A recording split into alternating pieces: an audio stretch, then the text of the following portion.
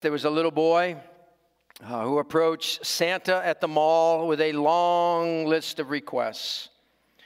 He pulled out his Christmas list and he began to read, I want a bicycle, I want a sled, I want a cowboy suit, I want a set of trains, I want a trampoline, I want a Monster Jam garage playset, and I want a baseball glove.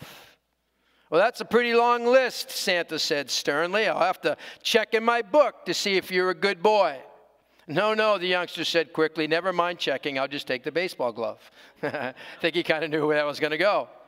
Well, it's 'tis the season for Christmas lists. Well, God has a Christmas list of his own, if you will. It's found in what seems like a snow flurry of disconnected commands. It's found in what the passage that was just read in 1 Thessalonians chapter 5, verses 16 to the end of the chapter. And I invite you to turn there in your Bibles, if you're not there, to 1 Thessalonians chapter 5, the passage that was just read for us.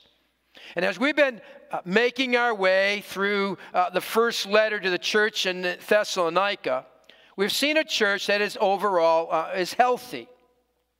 I didn't say perfect church, for that didn't exist then or at any other time or place. But their vital signs were good. It was a young church founded by Paul and his team until they were driven out, you might recall, by opposers to the gospel, those who were jealous of their ministry. You might also recall that as we read through this book, that Paul longed to visit the church he helped to establish, but for one reason or another, he wasn't able to return. But he was so concerned for their well-being, and he cared for them so much that he sent Timothy, one of his team members, to go to Thessalonica and check in on them. And so Timothy goes off, he visits the church in Thessalonica on Paul's behalf, and then he returns with a progress report that was favorable. Now likely, he also returned with some questions the church had for Paul to answer, and it was in chapters 4 and 5 that Paul addresses their questions. At least that's my take on it. And there seem to be questions related to Christ's second advent, when he would return to take his children home and judge the world. There also seem to be questions around how to live in community, how to enjoy peace and harmony in the church. And we looked at that last week. And then as Paul closes this letter that will be sent to them, likely hand-delivered by Timothy, and then read to the entire church, as it tells us down there in verse 27, Paul now ends with how we are to worship together as believers. How we are to worship together as a community. And so we finish up our time in this book this morning. We will then turn our thoughts to the first Advent with a 2-week series on All I Want for Christmas. And then the new year, we'll work through the first 8 chapters in Romans. This morning, we're looking at 1 Thessalonians 5, 16 through 28. Now, I'm treating this section as God's Christmas list. For it's clear that this is what God wants of us, not only this season of Advent, but for the year and years to come. And I base that on verse 18 of chapter 5. You'll notice at the very end of verse 18, for this is God's will for you in Christ Jesus. God's Christmas list for you. This is what he wants for us. We saw a few weeks back that clearly God's will was that we be sanctified.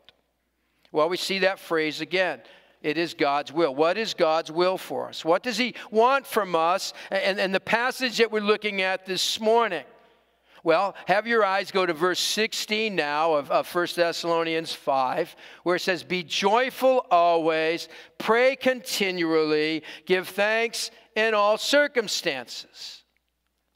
Now, what is most striking about these commands is the universals attached to each one. It's the always, the continually, and the all that make the doing of them feel impossible. I mean, we might be able to achieve this if it said rejoice sometimes, right? Or pray, when you can. or give thanks as often as possible. We can say, okay, I can reach that. Yet God's Christmas list to his church is rejoice always, pray continually, give thanks in all circumstances.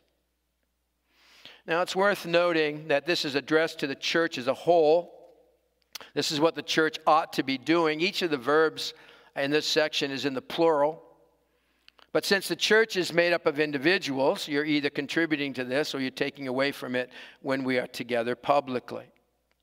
And so Paul now, he moves from how we're to live in community, as we saw last week, to how we are to worship together as believers. How we're to worship together as believers. This is what ought to happen when the people of God are together, rejoicing always, praying continually, giving thanks in all circumstances. So how are we doing there? Well, let's check our vital signs as we close out our time in the study. We begin with checking our attitudes. Check our attitudes. There are 3 always attitudes we're to have. First of all, we are to rejoice always.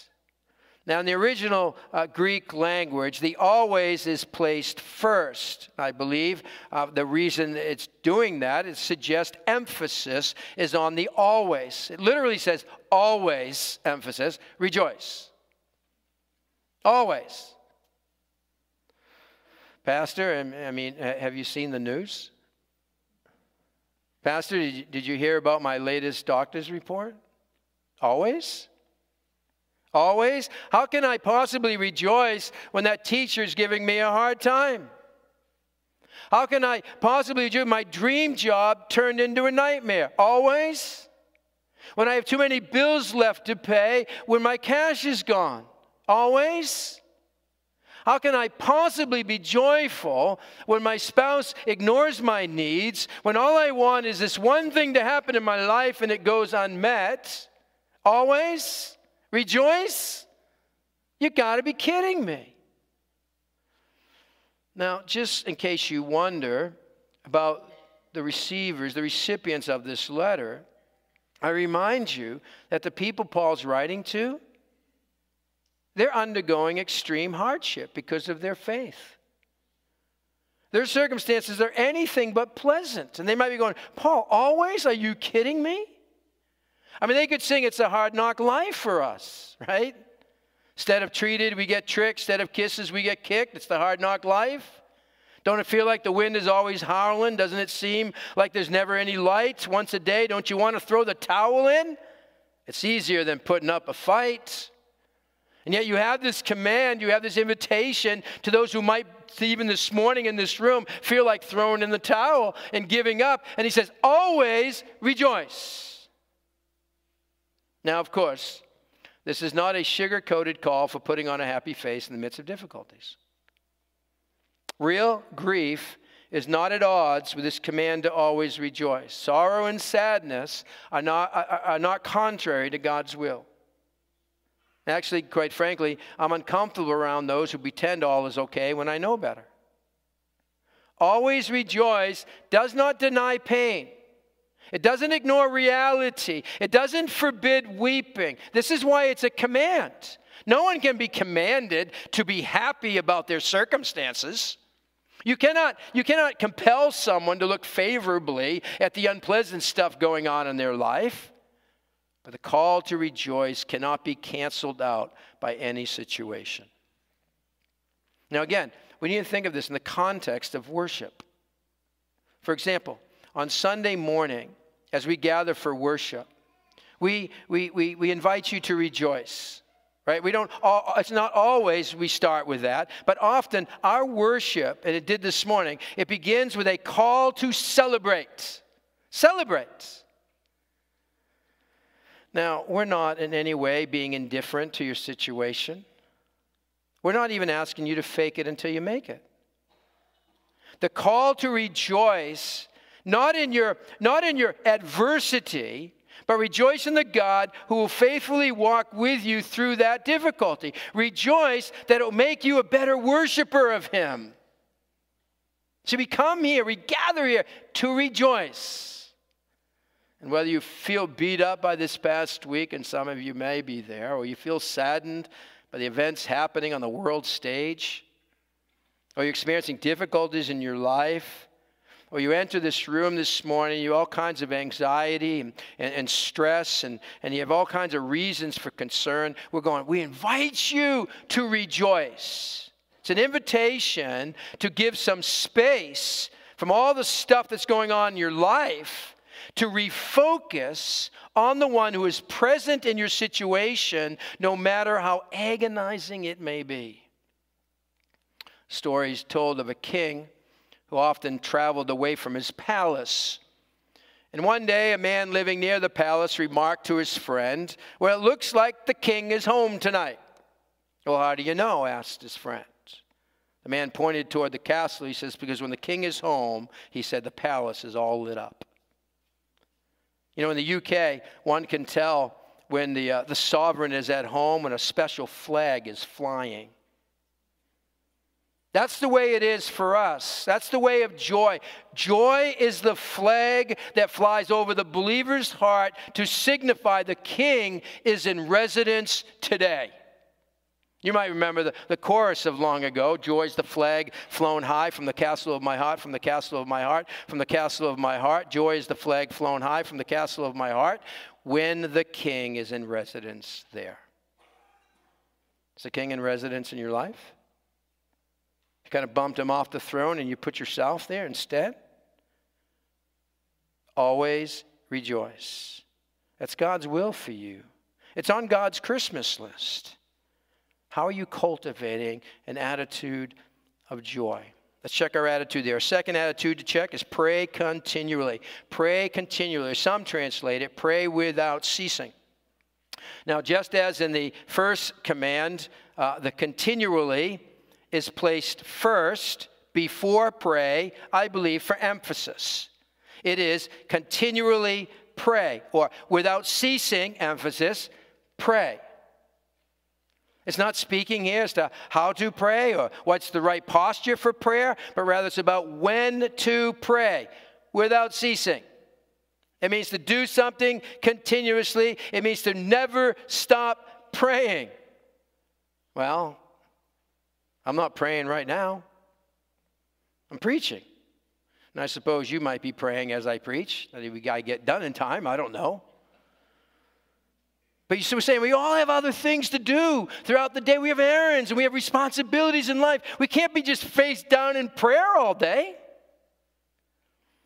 Back in the 80s, well-known evangelist Billy Graham was invited to appear on the Today Show. And when he arrived at the studio, one of the program's producers informed Graham's assistant that a private room had been set aside for the Reverend for prayer before the broadcast. The assistant thanked the producer for the thoughtful gesture, but then told him that Mr. Graham would not need the prayer room.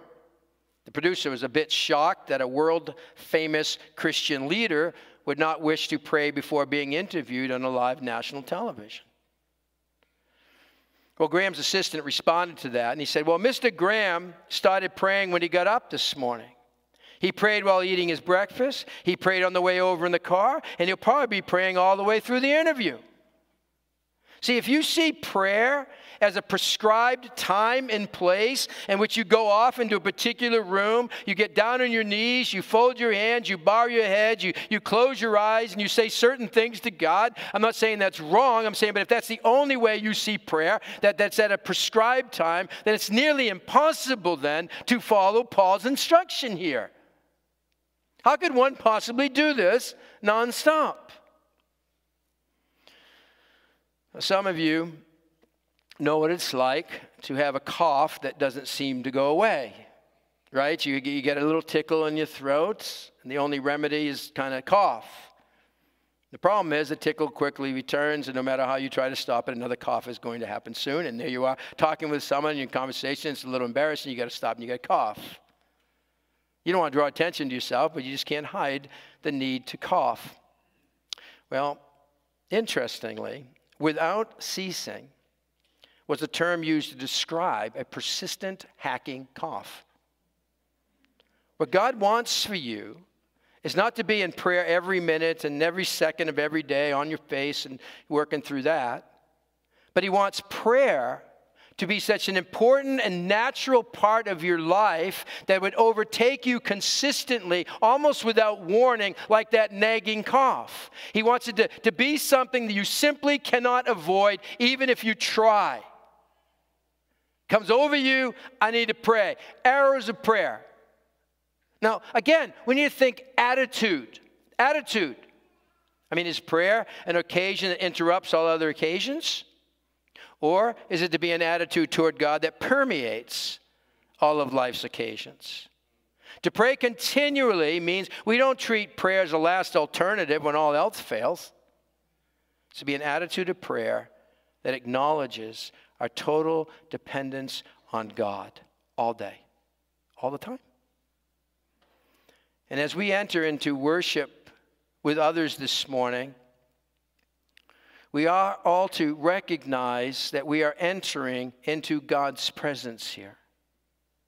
We come in an attitude of prayer this morning as we gather. We come with an expectancy that God hears us and He knows us. And He's the God who will keep His promises. That's the attitude of praying without ceasing. To be in an attitude of prayer means we continually tap into God's resources. It means we're handing over to God. Here it is. We're handing over to God whatever is getting in the way of rejoicing in the Lord. Because joy and prayer, they're connected.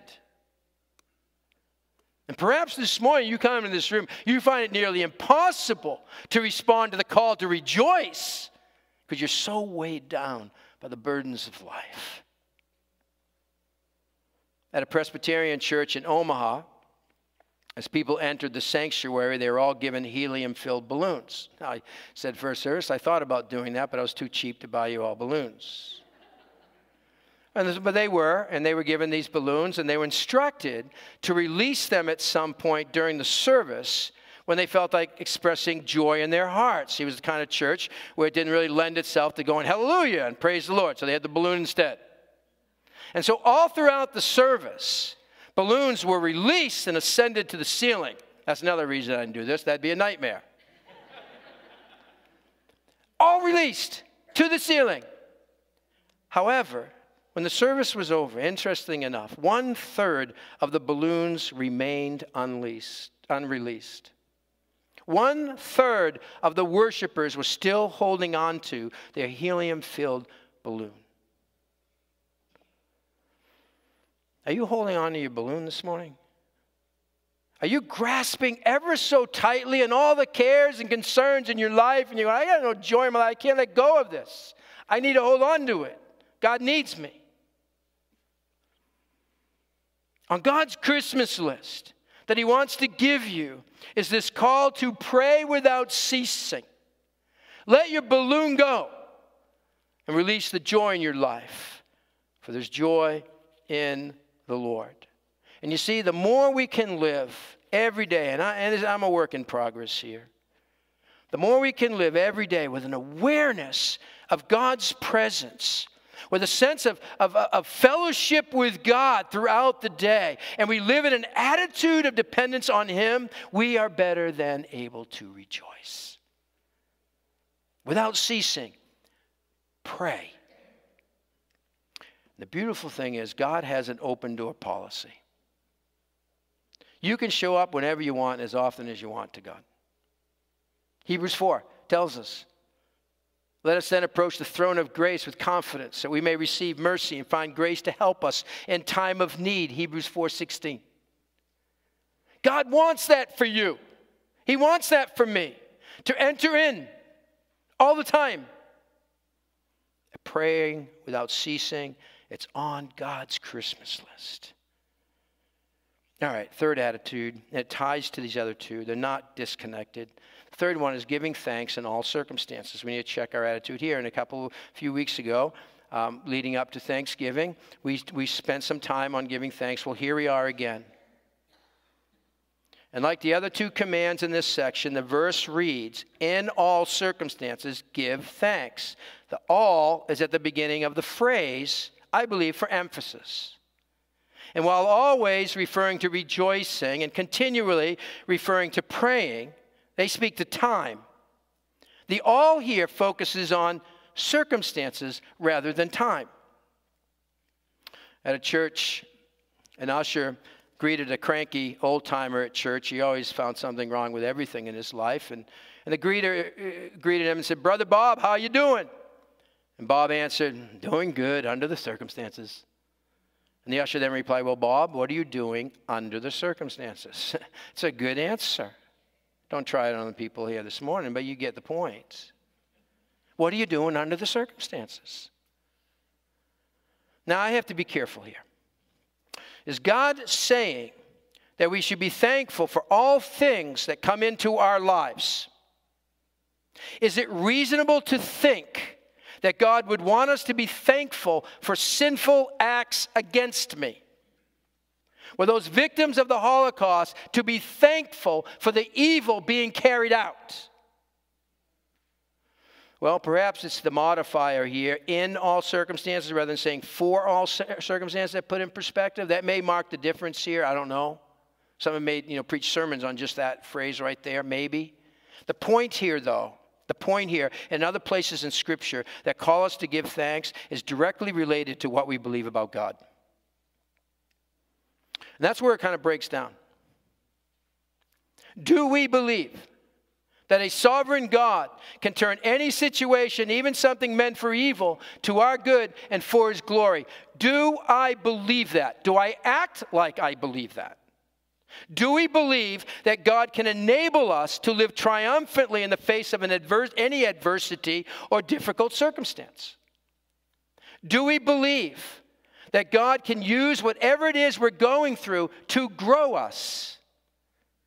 Do we believe that God is always good? And do we believe that the gospel promises us eternal place in heaven where there'll be no tears, no evil, no presence of sin, and where we would discover that even the best thing here on this earth is no match to what God will give us there? Do we believe that? Do I act like I believe that? See, God wants us to have a thankful heart. Why? Because we have been saved by God's grace and mercy.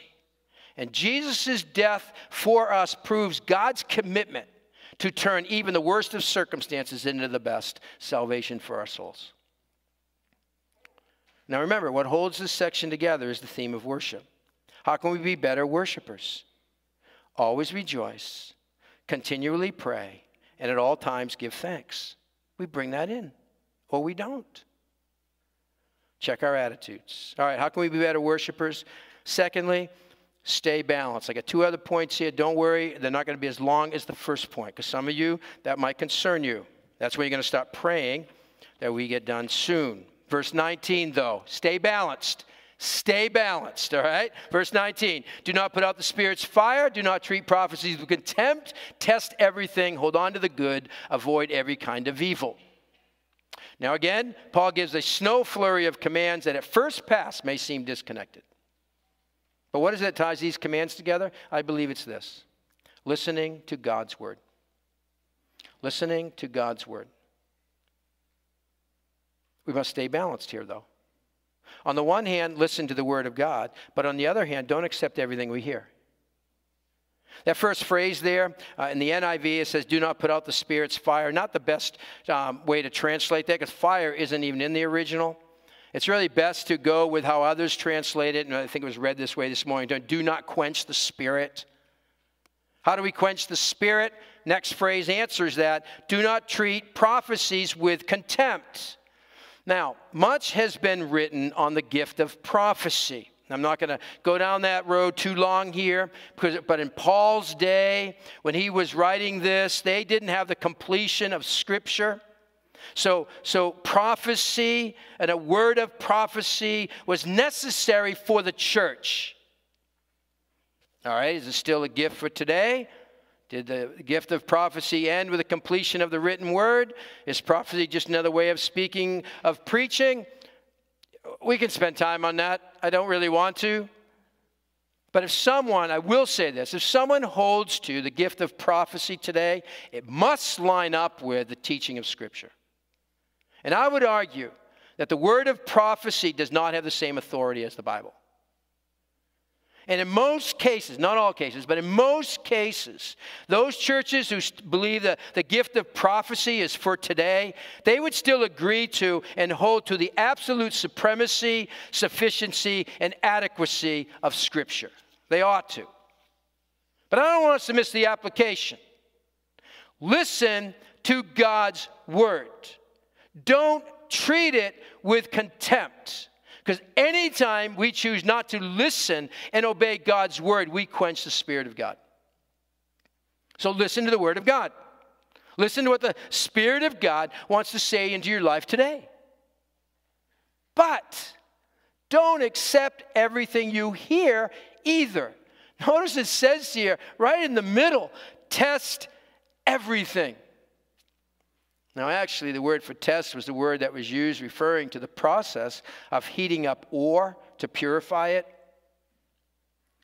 So we're to test teaching in the same way. We're to be critical thinkers and discerning between true and false teaching, for the world is filled with fool's gold.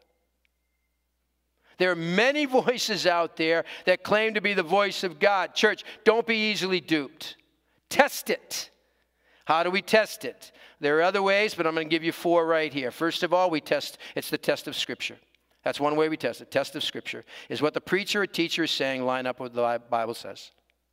You got to know your Bibles. Second test is the test of Jesus' divinity. Is what is being taught line up with the truth that Jesus is from God, that Jesus is equal with God, and that Jesus came in the flesh. Third test is the gospel test. The gospel test is what is being taught agree with the gospel of Jesus Christ, that we are saved by grace through faith and not by our own works. There's one more test. It's a test of the person's character.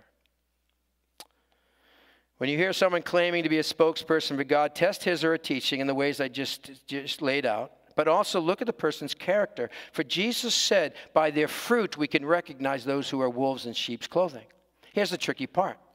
Those teachers, they don't come dressed in wolves' clothing, because we'd all go, you're a wolf. I'm not falling for that. They're dressed in sheep's clothing. I go, oh man, how do we do this? The test that I just outlined for you. Listen to the word of God, church, but don't believe everything you hear. Test it. And if it passes the test, do what it then says, hold on to the good. If it passes the test, then hold on to it tightly. Don't let it go. Listen to God's word being taught. Take it in. Receive it. Hold on to make sure it doesn't get away. Let it change your life. Hold on to it. But don't trust everything you hear. If it doesn't pass the test, then avoid it, it says. Avoid every kind of evil. Now, this verse has been butchered and misunderstood by many. I'm not going to talk about that. In context, though, avoid every kind of evil. It means stay clear away from any teachings that's not of God. Stay clear away of any teaching that's not of God. Keep your distance from. Now, as editor of the Emporia Gazette, William White received many articles from aspiring writers, but he returned most of those to their authors with rejection slips. One disappointed and bitter person wrote back to White, "Sir, you sent back a story of mine. I know that you did not read it, because as a test, I pasted together pages 19 and 20. The manuscript came back with those pages still stuck together. So I know you're a fraud and that you turned down articles without even reading them all the way through." Well, White sent her a brief reply. He said, "Dear madam, at breakfast when I taste an egg, I don't have to eat it all to determine if it's bad." Good answer. See, the principle is when it comes to testing a belief system, you don't have to examine every single belief to know if it's false. You go, I know he's off a little bit on some major doctrines, but you know what? I like the guy. I really like what she says. It's a bad egg. It's a bad egg. We should what? Dabble in it? Play around with it? Avoid it. Keep your distance. Stay balanced. All right, I got to get to the last point. Improving our worship, how? Rely on God's grace. Check your attitudes. Stay balanced. Thirdly, we need to rely on God's grace. Here's our confidence right here. The work that God has begun in us, he will complete it. You can bank on it. He is faithful. We sang that this morning. He will do it. Look at verse 23. Beautiful benediction here. May God himself, the God of peace, sanctify you through and through. May your whole spirit, soul, and body, meaning all of you, be kept blameless at the coming of our Lord Jesus Christ. The one who calls you is faithful, and he will do it. Now, it's said around this time of year that Santa has a list, and he's checking it twice to find out if you've been naughty or nice. I saw a hat that said naughty, nice, and then it said try to be nice. Check. That's our best bet. Like, I can just try to be. He's checking it. And his whole bag of gifts that on your Christmas list you gave him is uncertain for you. And if you don't do the right things, you might lose all the things you put on your Christmas list. Everything depends on your performance, right? Be good for goodness sake. No. The genius of God's Christmas list he has for us is that God will fulfill his own Christmas list. He will work in us the very thing he wants from us as we allow him to in our lives. And he promises that he will finish what he has started and he will keep us blameless to the end. And you know what the idea is of blameless to the end? Child of God. When you get to the finish line and you stand before God, you will be blameless. In that, there will be no accusation that can stick. You are free of condemnation. Blameless. Why? Because you've been a pretty good person. You tried to be nice rather than naughty. Because of God's grace. Because of God's grace. His righteousness. Don't miss this. It's God's grace from start to finish. He didn't start and go, okay, I got it from here now. Start to finish, God's grace. And God is all about making us better worshipers of him. He's the end game. We're imperfect worshipers now. But when we come to the end of this life, we will perfect our worship. We will then see in full the working of God's grace in our lives. Because worship, and true worshipers celebrate grace. Having trouble rejoicing? Struggling to pray? Don't seem to have it in you to give thanks?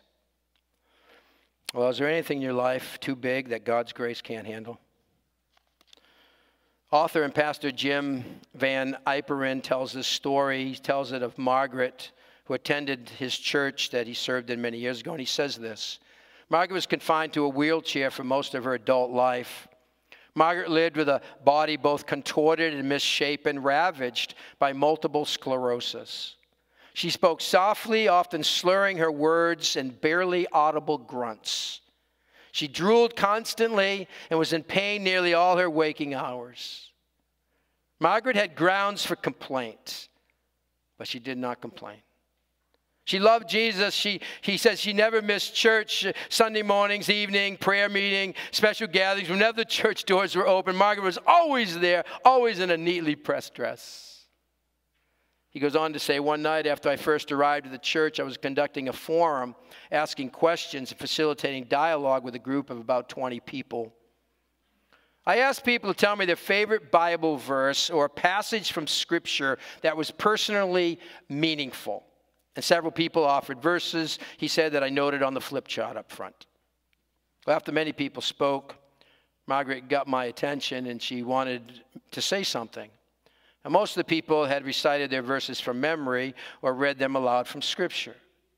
But since Margaret could not speak, she directed me to the verse that she wanted me to look up, and I looked up the verse for the group, and then I read it to the group for her. This was her meaningful verse. Psalm 119, verse 71. It was good for me that I was afflicted, that I may learn thy statutes. Wow. That is a true worshiper. Give, take away, blessed be the name of the Lord. Her wheelchair, her affliction was a testimony to grace. And to be better worshipers is to better understand his grace.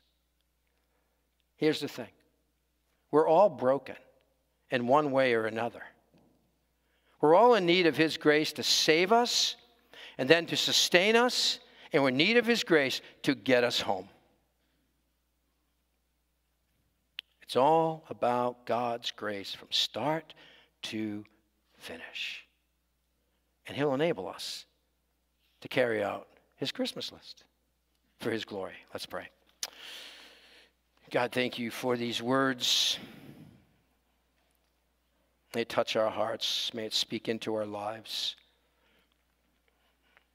May we go from here, yes, convicted, certainly, but built up, edified, encouraged, ready to walk this day, this week, next several weeks in your grace. God, it is amazing grace from start to finish. And we give you praise for that in Jesus' name. Amen.